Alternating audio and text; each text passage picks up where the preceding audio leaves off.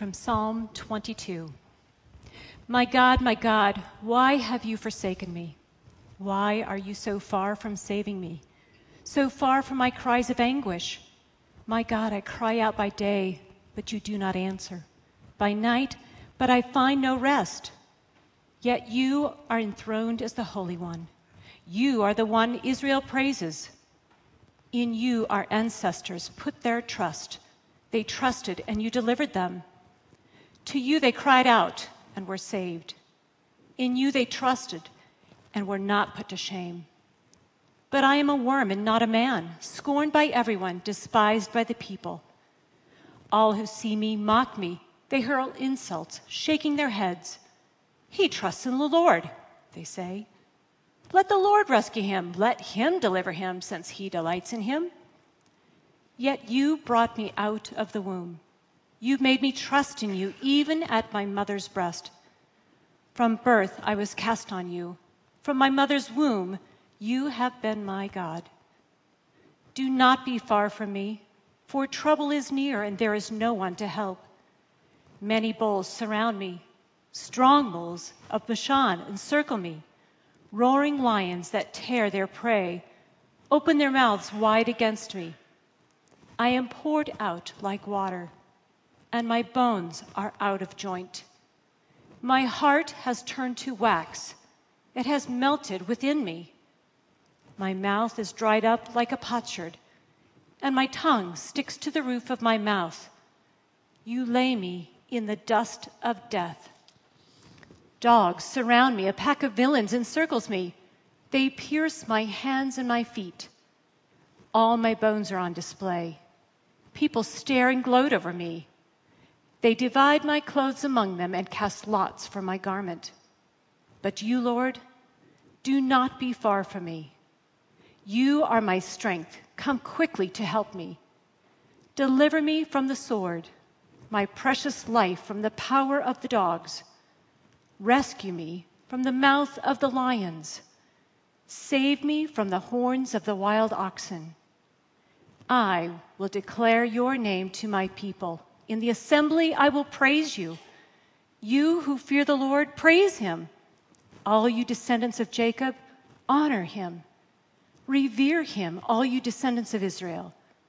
For he has not despised or scorned the suffering of the afflicted one.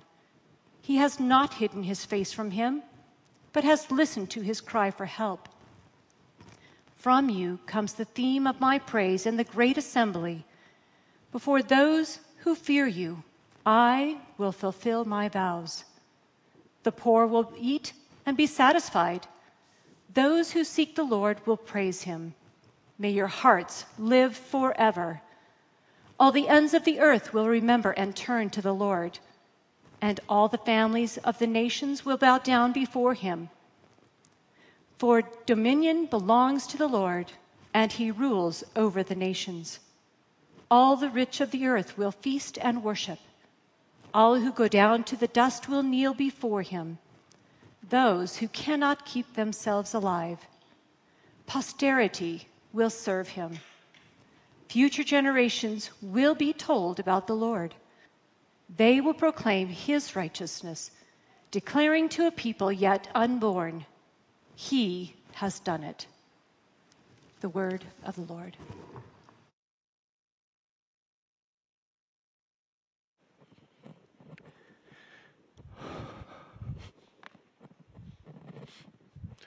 The Lord be with you. As we begin this time of the message, 2 introductory comments. First, I've been really struggling with sickness this week, and I'm on a bunch of legal drugs this morning that have seemed to touch most of everything except the cough. And so I know last service coughed quite a bit, so in advance, I just say I beg your pardon, and I'm sorry about the cough. Hang in there with me. Second comment, I have now heard this sermon twice, and it's not very good. I'm telling you. Some of that is by design. This is a sermon with very little window dressing. No uplifting stories, fanciful turns of phrase, this is a sermon that does not have a high listener immediate gratification rating. The design of this sermon is to get us to the Lord's table with an ounce more understanding of how much Jesus loves us. I also want to give you information about Psalm 22, one of the most beautiful psalms, powerful psalms in the whole Psalter. And so I'm just going to give you the information, and I think the idea of the love of Christ will begin to permeate. But the climax of the service today is when you will stand up and walk to that table. Again, understanding the depth of the love of Jesus for you.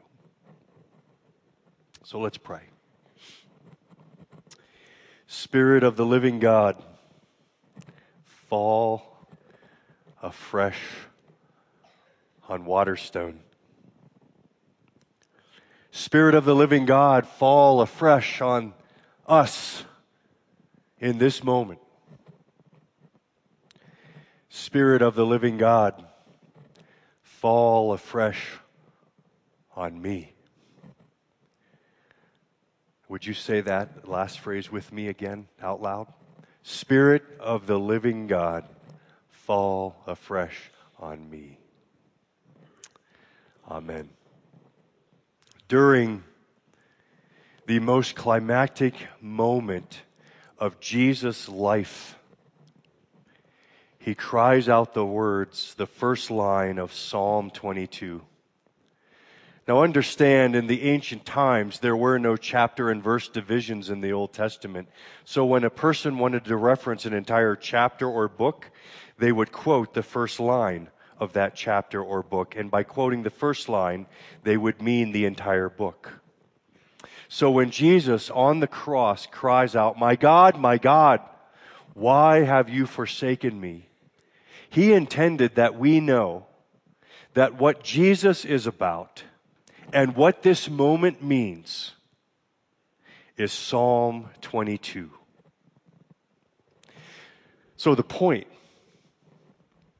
if Jesus is the most influential figure in the history of the world, then in order for us to know what's going on all around us, we need to understand Psalm 22 and why Jesus quoted it on the cross. So to do that this morning, we're going to ask 3 questions of the psalm. First, who's the psalm about? You may have picked up that David wrote it, but it seems to go beyond David and talk about Jesus. So who's it about? And if it's about Jesus, then second question, what does Psalm 22 help us learn about Jesus? And then third question, what does Psalm 22 help us to learn about our lives? Who's it about? Jesus. What do we learn about Jesus from Psalm 22? And what do we learn about ourselves from Psalm 22? As we said, David wrote Psalm 22. And on the surface, it does seem to be a lament where David's just going through another hard time in his life with all the enemies against him again. But a little deeper understanding of the psalm, and you understand that this psalm goes beyond David's experience and is about someone beyond David. Let me give you 3 illustrations why I say that. First, the scene of this psalm. You may have noticed when Kelly read it that, first of all, there's this public part to this scene where people are ridiculing him and scorning him in a very public setting. He calls these people bulls of Bashan and lions and dogs, and they are just ridiculing him.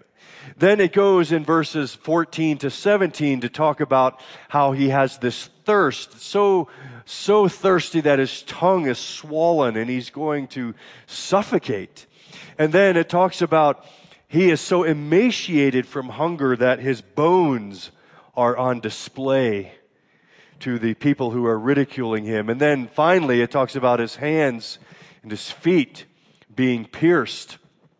But the clincher about what this scene really is in verse 18, when it says that they will cast lots to divide my garments. A verse, by the way, that's quoted in all four of the gospel narratives, the crucifixion narratives of Jesus' death in Matthew, Mark, Luke, and John. In the ancient world, whenever any criminal was executed, the tradition was that the people who were involved directly in the execution could barter for all his worldly goods. Understand that the scene that's being played out in Psalm 22 is nothing less than a public execution. Now, we've mentioned over the past weeks as we've been in the Psalms and we've been learning about David, that his life is by far the most described life. We know more about David than we know about anyone else in ancient antiquity. And yet, there is nowhere in David's life where there's a public execution. Secondly, I think this psalm that David writes is about someone other than David, because all this bad stuff is happening. And if it was happening to David, he would be pushing back hard against it. You know, as we've learned about David, he did not take injustice sitting down. There would have been some break the jaw and smash their teeth action in the psalm. But in Psalm 22, there is none of that. Rather, there is a spirit of total submissiveness in the psalm that is out of character for David. And lastly, if you look at the entire psalm, it breaks into two halves. In the first half is this back and forth between how much David is suffering, but he's still holding on. But I'm suffering, I'm holding on. The bulls, the dogs are screaming, but I'm trusting in you. This back and forth between trial and trust, there's this suffering. But then, at the end of this section, in verses 20 and 21, it begins to wind down, and David eventually says, "Deliver me and rescue me." And then we come to the entire second half of the psalm from 22 to 31, and you have these verses that are like this, like God has actually heard the prayer and answered it. "I will declare your name to my people, and in the assembly I will praise you. You who fear the Lord, praise him. All you descendants of Jacob, honor him. Revere him, all you descendants of Jacob." It goes on in verse 27 to say, "All the families of the earth will now bow down." And then notice how the psalm ends in verses 30 and 31. "Posterity will serve him. Future generations will be told about the Lord. They will proclaim his righteousness, declaring to a people yet unborn, he has done it." Now that's the question. Who has done it? The psalmist is saying that because of the deliverance of this one person who's been publicly executed, all the nations and future generations, poor and rich throughout all time, will be delivered. So the original audience hearing this psalm could not have possibly thought that this psalm was about David, because it wasn't about David's life. We have no indication it happened to David, nor would David have the audacity to say that because of my deliverance, all the nations for all time will have a Savior. No, I'm submitting to you that David did write this psalm, that he sat down perhaps during a trying time in his own life and began to write a lament of how hard life is, but the Holy Spirit moved on him, gave him prophetic insight, such that he was no longer writing about himself, but about a greater David, a future king, who through his immense suffering would bring an immense redemption that would save every nation on the planet. I'm suggesting that David is writing with prophetic insight a psalm about Jesus 1,000 years before he lived. Now, I'm not alone in thinking this or that this could happen. If you go to the book of Acts in chapter 2, when Peter is preaching the first message to the church after the Holy Spirit came at this season of the the Jewish calendar called Pentecost. He's preaching to all these people around Jerusalem. And he says, fellow Israelites, I can tell you confidently that the patriarch David died and was buried, and his tomb is here to this day. But he was a prophet. There it is. He was a prophet and knew that God had promised him on oath that he would place one of his descendants on the throne. Seeing what was to come, he spoke of the resurrection of the Messiah, that he was not abandoned to the realm of the dead, nor did his body see decay. That last line is from Psalm 16. But I'm quoting this and offering it to you as evidence that Peter and the early church saw David as a prophet, and that some of his psalms were written with prophetic insight to give details and pointer to the life of Jesus even 1,000 years into the future. I'm suggesting that David's writing Psalm 22 with prophetic insight about Jesus on the cross. I'm not alone. As I said, Peter thought that. Much of the early church thought that. One of the early church fathers actually called Psalm 22 the fifth gospel. I like that title. And we learn much about Jesus on the cross from David's prophetic writing in Psalm 22. That's who the Psalm's about. Now, what does it say about Jesus? Two things. And this is where, again, as we've divided the Psalm in half, it first tells us in verses 1 through 21 that Jesus suffered immensely in order that he could give us an immense redemption. Jesus suffered immensely in order to give us an immense redemption. Let's understand what that means. You read through verses 1 through 21, and there are these just amazing, when you actually sit down and think that David's writing 1,000 years before the crucifixion of Jesus, the detail that is in Psalm 22 that the gospel writers pick up on and include in their narrative is just astounding. So much of Psalm 22 is present in the way the gospel writers describe the crucifixion of Jesus. But what's interesting is to note exactly when you go to the Gospels, Matthew, Mark, Luke, and John, when Jesus in Matthew and Mark quotes Psalm 22:1, my God, why have you forsaken me? The timing of when he says it, we have to notice. Up until that point on the cross, Jesus has suffered with great poise. The text tells us that he was scourged. I want to remind you what that was, scourged, or sometimes you'll hear it called flogging. Jesus was flogged. In those days, to inflict pain on a prisoner, they would wrap a bunch of leather straps together, long, 3 or 4 foot long, and on the ends of each strap would be a sharpened stone. And the express purpose of the flogging was to dig those stones into the prisoner's back and pull it out, and flesh and skin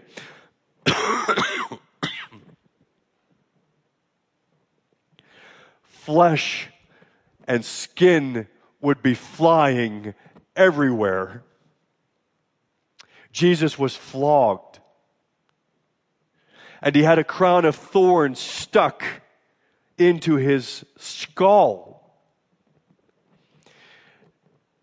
He was publicly ridiculed. His bones were on display. And he said from the cross, I thirst. His hands and his feet were pierced. And Jesus took it. Isaiah says that he was like a lamb before its shearers is silent. He took it. But something happened in the moment. We're told in the gospel narratives that the sun went out. It was dark as night from noon to 3 in the afternoon. I've always loved this about Jesus. When he arrived his birth, it was midnight. It was midday. It was daylight in the middle of the night when he was born. But when he died, it was midnight in the middle of the day. And at the end of the darkness, just before he died, around 3 o'clock in the afternoon, he cries out, my God, Why have you forsaken me? Something happened. The text said that he screams it out. He roared it out. Up until this point, it had been nothing but poise, and he took it. And now he screams out and lets loose. I suggest to you that what happened is there the pain began to transcend from brutal physical pain into a pain that we can only describe as emotional or relational pain. What had happened is that the father began to let go of his son. The father began to not be as close there to his son. He had to let his son die. And Jesus has now experienced that pain of losing his first family, losing the closeness to his father for just this moment. The Bible tells us that we're made for relationship. So we know something of this kind of pain, this emotional pain of loss of relationship. I mean, we know as bad as it is to lose money, and that hurts. As bad as it is to lose our health, and that can sure hurt. But there's nothing quite in human experience like losing a lifetime love of 40 or 50 years. Some of us in this room know that pain. And here is Jesus, who had from all eternity had his heart intertwined with the heart of the Father. And now in this moment, the Father stepping back and saying, my son, I need to let you go. You need to die. And Jesus was willing to die.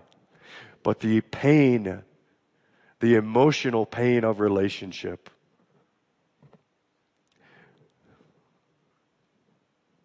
no one ever suffered like Jesus to lose what he lost in that moment.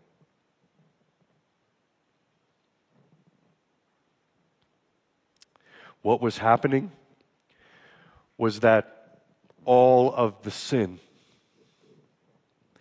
Jesus has now become the sin bearer, and the concentrated load of the world's sin, yours, mine, all the fallenness and bitterness of the planet is placed on him in that moment. And the Father judges sin. He executes his justice, his wrath poured out. His Son, the sacrifice.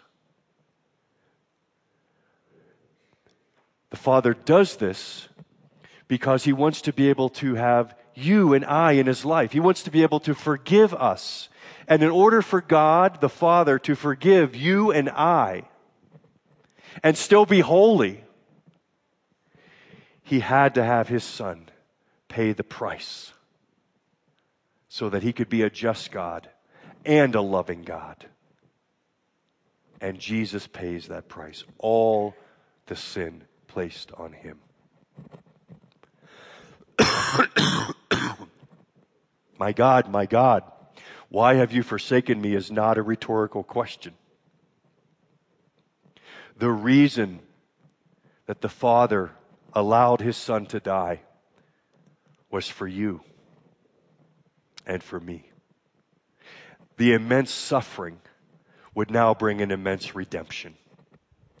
What would happen now is that because Jesus pays for all our sins, we are forgiven and now become God's family. And the second half of Psalm 22 is able to happen. We can now praise him in the assembly. All the families of the earth can now bow down. Posterity for generations forward can sing praises to the God because Jesus paid for our sins.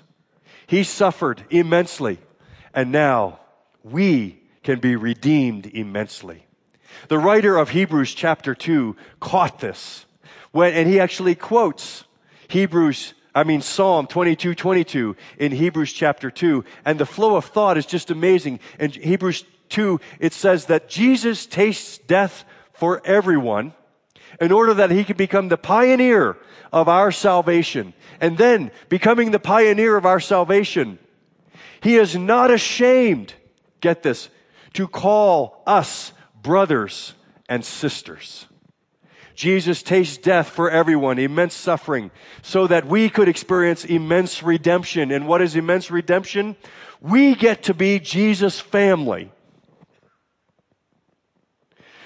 From the ones who put him on the cross, our sin must be extremely terrible and hurtful to God.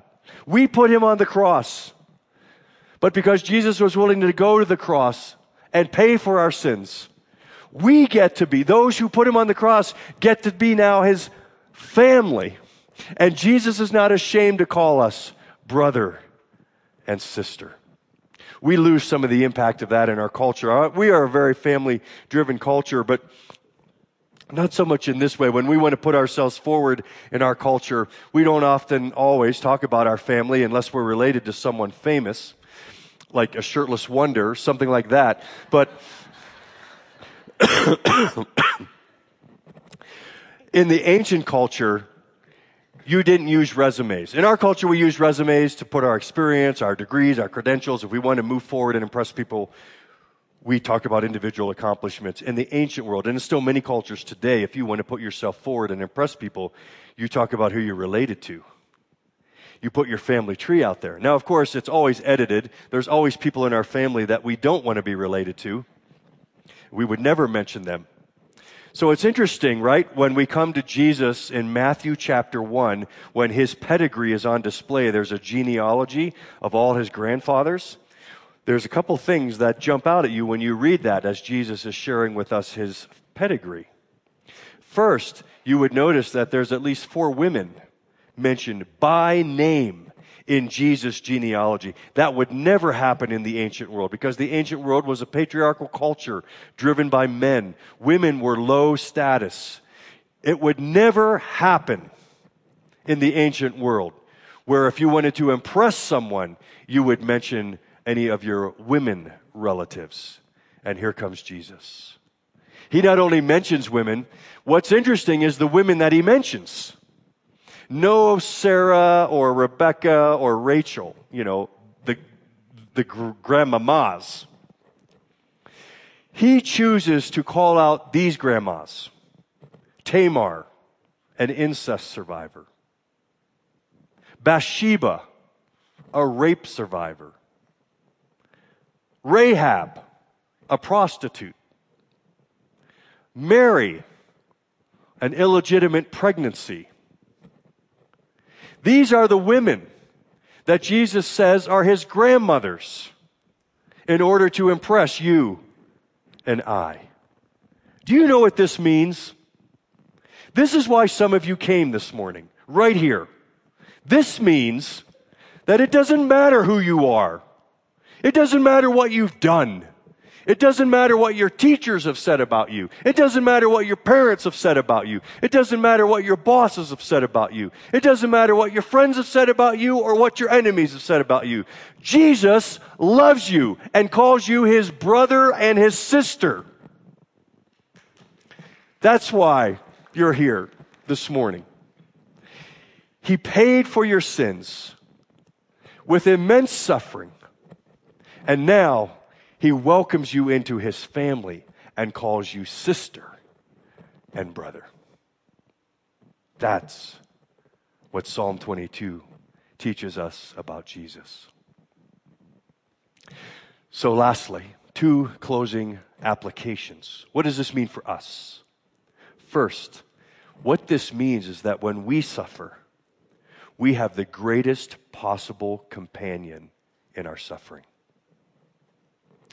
When we suffer, we know this. Some of us are right here, right now. We don't get answers when we suffer. It's very rare. We don't know why hard things happen to us, bad things change our lives. We don't know why. We seldom get answers. And it's okay to ask questions. It's okay to plead why and plead how long. If we've learned anything from the Psalms, we've learned that. Don't take it sitting down. But we seldom get answers. But you know what? I've watched you. I've watched you for years. You can still go on without answers. What you can't go on without is companionship. And Christianity is the only religion that we know where God says, I will be your companion in suffering because I have suffered. Came across the story of a Christian poet named Christian Wyman. On his 39th birthday, Christian was diagnosed with an incurable form of blood cancer. He wrote frankly about the agonizing effects of his illness and the treatments. He says, I have had bones die and bowels fail, joints lock in my face and arms and legs so that I could not eat, could not walk. I have passed through pain I could never have imagined. Pain that seemed to incinerate all my thoughts of God and leave me sitting in ashes alone. The article goes on. When the diagnosis came, Wyman was a rising star in the literary world and the editor of a prestigious poetry publication. Though Wyman confessed his Christian faith had kind of evaporated in a blast of modernism and secularism in college, the diagnosis started a journey for him back to God. It wasn't a particular doctrine that drew him back to the faith, but Wyman found a friend in the suffering Messiah. And he writes, I am a Christian because of that moment on the cross when Jesus, drinking the very dregs of human bitterness, cries out, my God, why hast thou forsaken me? The point is that God is with us, not beyond us in suffering. I am a Christian because I understand that moment of Christ's passion to have meaning in my own life. And what it means is that the absolute solitary and singular nature of extreme human pain is an illusion. I'm not suggesting that ministering angels are going to come down and comfort you as you die. I'm suggesting that Christ's suffering shatters the iron walls around individual human suffering. Christian's point, no Christian, no person suffers alone. Christ has suffered there first. And he is the greatest possible companion in our suffering. The second thing this teaches us about ourselves and our own suffering is that all of our suffering has a future. All of our suffering has a future. I stole that line from this quote by Michael Green. Jesus' cry on the cross means, for Christians, there is a future for suffering. Suffering ultimately is not blind and wanton and senseless. It has a purpose. Look what Jesus' suffering produced. Look what benefits flowed from the awesome suffering gladly endured. It is the same with Jesus' followers. Mystery though it is, much flows from it when it is gladly endured. Character is formed by it. Art and creativity is stimulated by it. Compassion and care is evoked by it. Royalty comes from it. Jesus was regal on the cross in his suffering. And in the end, the greatest mystery of all, 2 Corinthians 4:17 reads, for this light momentary affliction, which is only for a moment, is preparing for us an eternal weight of glory beyond all comparison.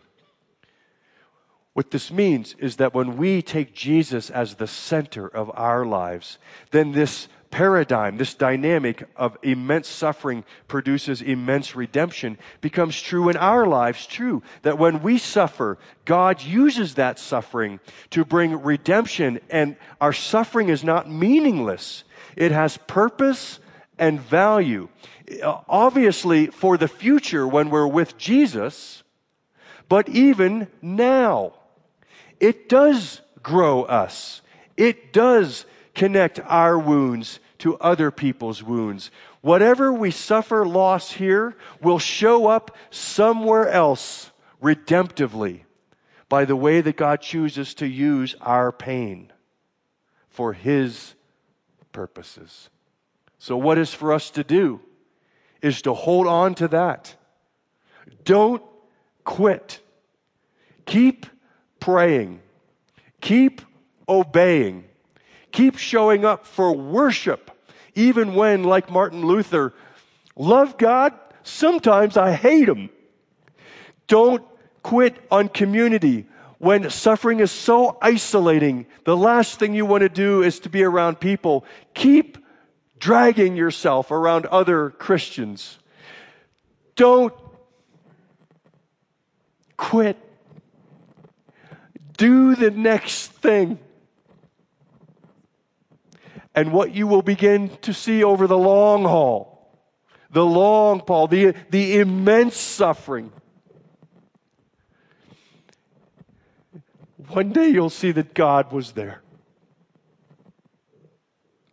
bringing a redemption that you've not been able to see clearly, but it's there. He's using especially your pain.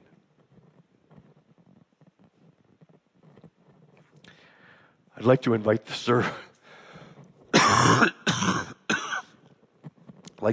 servers to prepare communion as we get ready to come to the table. I share this brief story, and then we'll have the words of institution. And then you'll have time to honor Jesus' pain at the table. In the early 90s, there was a teacher, a professor at Whitworth College. His name was Gerald Sitzer. He and his wife and their 4 children and Gerald's mother were all in a minivan driving home from a family outing. And on the way home, a drunk driver going 80 miles an hour crossed the median and hit their van head on. And within the space of 5 minutes, and within Jerry's reach, his mother died, his wife died, and his daughter, Diana Jane, died. About 5 years later, he wrote this book called A Grace Disguised. And near the end of the book, he shares these words, and these words call us to communion. The God I know has experienced pain and therefore understands my pain. In Jesus, I have felt God's tears, trembled before His death on the cross, and witnessed the redemptive power of His suffering. The incarnation means that God cares so much that He chose to become human and suffer loss, though He never had to. I have grieved long and hard and intensely, but I have found comfort knowing that the sovereign God, who is in control of everything, is the same God who has experienced the pain I live with every day. No matter how deep the pit into which I descend, I keep finding God there. He is vulnerable to pain, quick to shed tears, and acquainted with grief. For 3 years now, I have cried at every communion service I have attended. I have not only brought my pain to God, but also felt as never before the pain God suffered for me. I have mourned before God because I know that God has mourned too.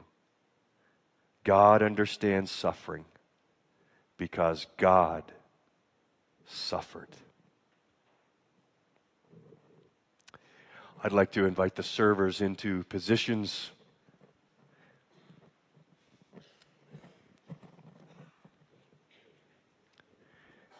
Here are the words of institution that explain what we're about to do. On the night that Jesus was betrayed, he took bread and he broke it. And he said, "This bread represents my body, broken for you. As often as you eat it, remember me." In the same way, after the supper, he took the cup and he held it up and he said, "This cup represents my blood shed for a new covenant, the forgiveness of sins. As often as you drink it, remember me." In your time and when you are ready, come to the table and honor the pain of Jesus Christ, the pain of the Heavenly Father who gave themselves so that we could become their family. Honor their pain this morning and bring your pain as you come. Take a piece of the bread, tear it off, dip it into the cup. You can take it up here at the front, anywhere around the room, back to your seat. Come, honor the pain of God.